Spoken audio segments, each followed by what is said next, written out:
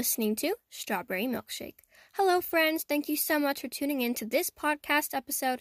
And before we get started, I just wanted to wish you all a happy St. Patrick's Day, and I hope that y'all have a wonderful day today. And for this podcast episode topic, I'm going to be talking about the history of St. Patrick's Day and why we even celebrate it. So I'm getting all this information, or at least most of it, on this website called History. It is very helpful. They have so much history about so many different things, and I found a few articles about St. Patrick and his history and why we celebrate St. Patrick's Day, and I read them, and I thought it was super interesting, so I'm going to go ahead and read them and discuss them a little bit just so you guys can know why we celebrate St. Patrick's Day.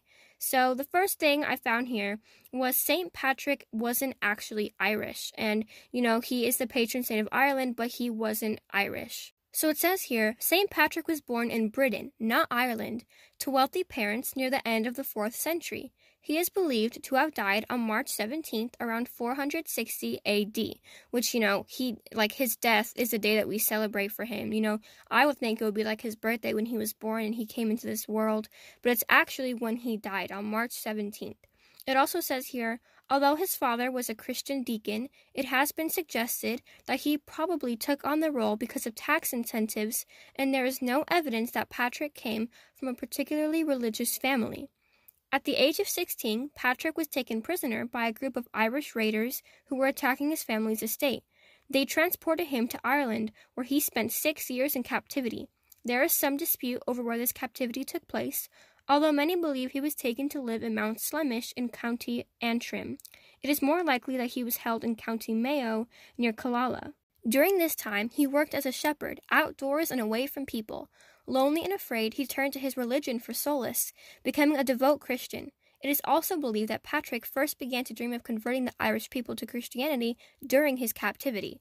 So this is basically saying that, he wasn't raised in a religious family, so only when he got kidnapped and he got stolen, that is when he actually started, turning to God, and then he was like, I want to turn the Irish people to Christianity, I want to make them Christian, because if it helped me when I was, kidnapped or in a hard time, I think I should be able to share it with all of the Irish people. So that's, he was not raised in a Christian family, he actually did that himself, and he believed that he should convert the Irish people to Christianity because that's when his first dream began, when he was in his captivity, because he thought it was so powerful, and then he finally decided to do it, I believe. Well, actually, I don't know if he actually ended up doing it. I'm pretty sure he did. I haven't read that far yet, but basically that whole dream of him trying to turn the Irish people to Christianity started when he was in his captivity. So that's super interesting. So the next thing it says St. Patrick incorporated Irish culture into Christian lessons, because he wanted to help them become Christian, then he wanted to incorporate it into things that they already are familiar with. So it says here, familiar with the Irish language and culture, Patrick chose to incorporate traditional ritual into his lessons of Christianity instead of attempting to eradicate native Irish beliefs. For instance, he used bonfires to celebrate Easter, since the Irish were used to honoring their gods with fire. He also superimposed a sun, a powerful Irish symbol, onto the Christian cross to create what is now called a Celtic cross, so that veneration of the symbol would seem more natural to the Irish. So, he wanted to turn them Christian-like, so he basically was instead of teaching them something completely new, he started adding little Christian things to things that they already were used to and things that they had already been doing for generations, so it wouldn't be so new to them, but it would be something familiar with something new, so they could start learning that. And the last thing on this article that it says St. Patrick was never canonized as a saint, which means he actually never, by the Catholic Church, he never became a saint. So it says, he may be known as the patron saint of Ireland, but Patrick was never actually canonized by the Catholic Church. This is simply due to the era he lived in. During the first millennium, there was no formal canonization process in the Catholic Church. After becoming a priest and helping to spread Christianity throughout Ireland, Patrick was likely proclaimed a saint by popular acclaim. So, he actually, he is a saint, but he wasn't actually canonized, and this is only because that was not a thing in the era he lived in, so, but he is considered a saint. And this next thing is just it's another article on the website History, and it is basically about now why we celebrate St. Patrick's Day. So it says, when was the first St. Patrick's Day celebrated? When did this all begin? So it says here, since around the 9th or 10th century, people in Ireland have been observing the Roman Catholic feast day of St. Patrick on March 17th. The first St. Patrick's Day parade took place not in Ireland but in America. Records show that a St. Patrick's Day parade was held on March 17, 1601, in a Spanish colony in what is now St. Augustine, Florida. The parade and a St. Patrick's Day celebration a year earlier were organized by the Spanish colony's Irish Vicar Ricardo Artur. More than a century later, homesick Irish soldiers serving in the English military marched in New York City on March 17, 1772, to honor the Irish patron saint. Enthusiasm for the St. Patrick's Day parades in New York City, Boston, and other early American cities only grew from there. So basically, you would think it started, in Ireland, but it actually started in America, and it was held in what is now, was not that back then, it was basically held in Florida, St. Augustine, Florida. That is super interesting. I would have thought, since it's like St. Patrick and he's the patron saint of Ireland, that the first celebration would have been held in Ireland, but no, it was held in America. And the next thing it has here is the Chicago River dyed green. Now, basically, for some, places in the world, to honor St. Patrick and St. Patrick's Day, they dye their local rivers green, because St. Patrick, it's like the color of green. So some people, especially Chicago, they dye their river green. Where I live, we actually dye our river green too. So it says here, as Irish immigrants spread out over the United States, other cities developed their own traditions. One of these is Chicago's annual dyeing of the Chicago River green. The practice started in 1962 when city pollution control workers used dyes to trace illegal sewage discharges and realized that the green dye might provide a unique way to celebrate the holiday. That year, they released 100 pounds of green vegetable dye into the river, enough to keep it green for a week. Today, in order to minimize environmental damage, only 40 pounds of dye are used, and the river turns green for only several hours. So basically, though, they do this because it actually started out as an accident. They were doing it to trace illegal sewage discharges and realized that the green dye could represent St. Patrick's Day. So it actually, they did not think, I think we can do this to represent St. Patrick. They actually did it. It was like an accident. They were like, after they had done it and they saw it, they were like, wow, this could be for St. Patrick's Day.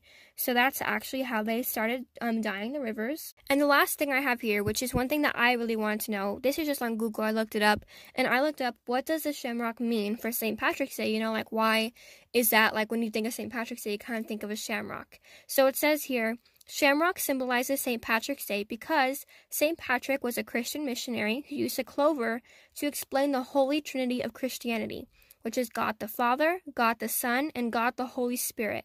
He said the three leaves stand for the three beings of God, and the stem shows that they're united into one. So, because he was Christian, he put it into Christian, kind of like it's something in Christian. So basically, the three, shamrock has three little leaves, and one is for God the Father, God the Son, and God the Holy Spirit, and they all connect into the one stem, and that shows how they're all united into one because it's all the same person. So that is all the information that I found on the internet. Not all of it, but most of the information of the interesting things I found on the internet about St. Patrick's Day. If you would like to learn more about St. Patrick's Day and the history behind it, go ahead and go to Google and look up the history behind St. Patrick's Day. And there are so many articles that came up. I just decided to pick one, but you can find so many other ones if you're interested in this topic, which I am. I know I'm going to go do some more research on this after I'm done filming this. But I really hope you guys enjoyed this episode. If you did, be sure to subscribe to my podcast, and it'll really help me out. And before I leave, let me go ahead and say the positive quote for this episode. So since it is St. Patrick's Day, I decided to do something kind of St. Patrick's Day-y. So here's the quote. A good friend is like a four-leaf clover, hard to find and lucky to have. By Irish proverb. Okay, that's not really by anyone. It's an Irish proverb. Basically, what this means is a good friend, if you have a really good friend, is like a four-leaf clover. And, if you know four-leaf clovers, they're extremely rare and hard to find. But once you have it, you're so lucky to have it because, it's like they're so rare that they're so lucky. So it says here, a good friend is like a four-leaf clover, hard to find and lucky to have. I think that's really good for good friends. And be sure to tell your friend today, thank you for being my friend, because like it says here, a good friend that doesn't do anything wrong to you and is always there for you is hard to find. They're hard to find, because, there's bad people in the world. There's good people and there's also bad people. But after you find them, they're definitely lucky to have.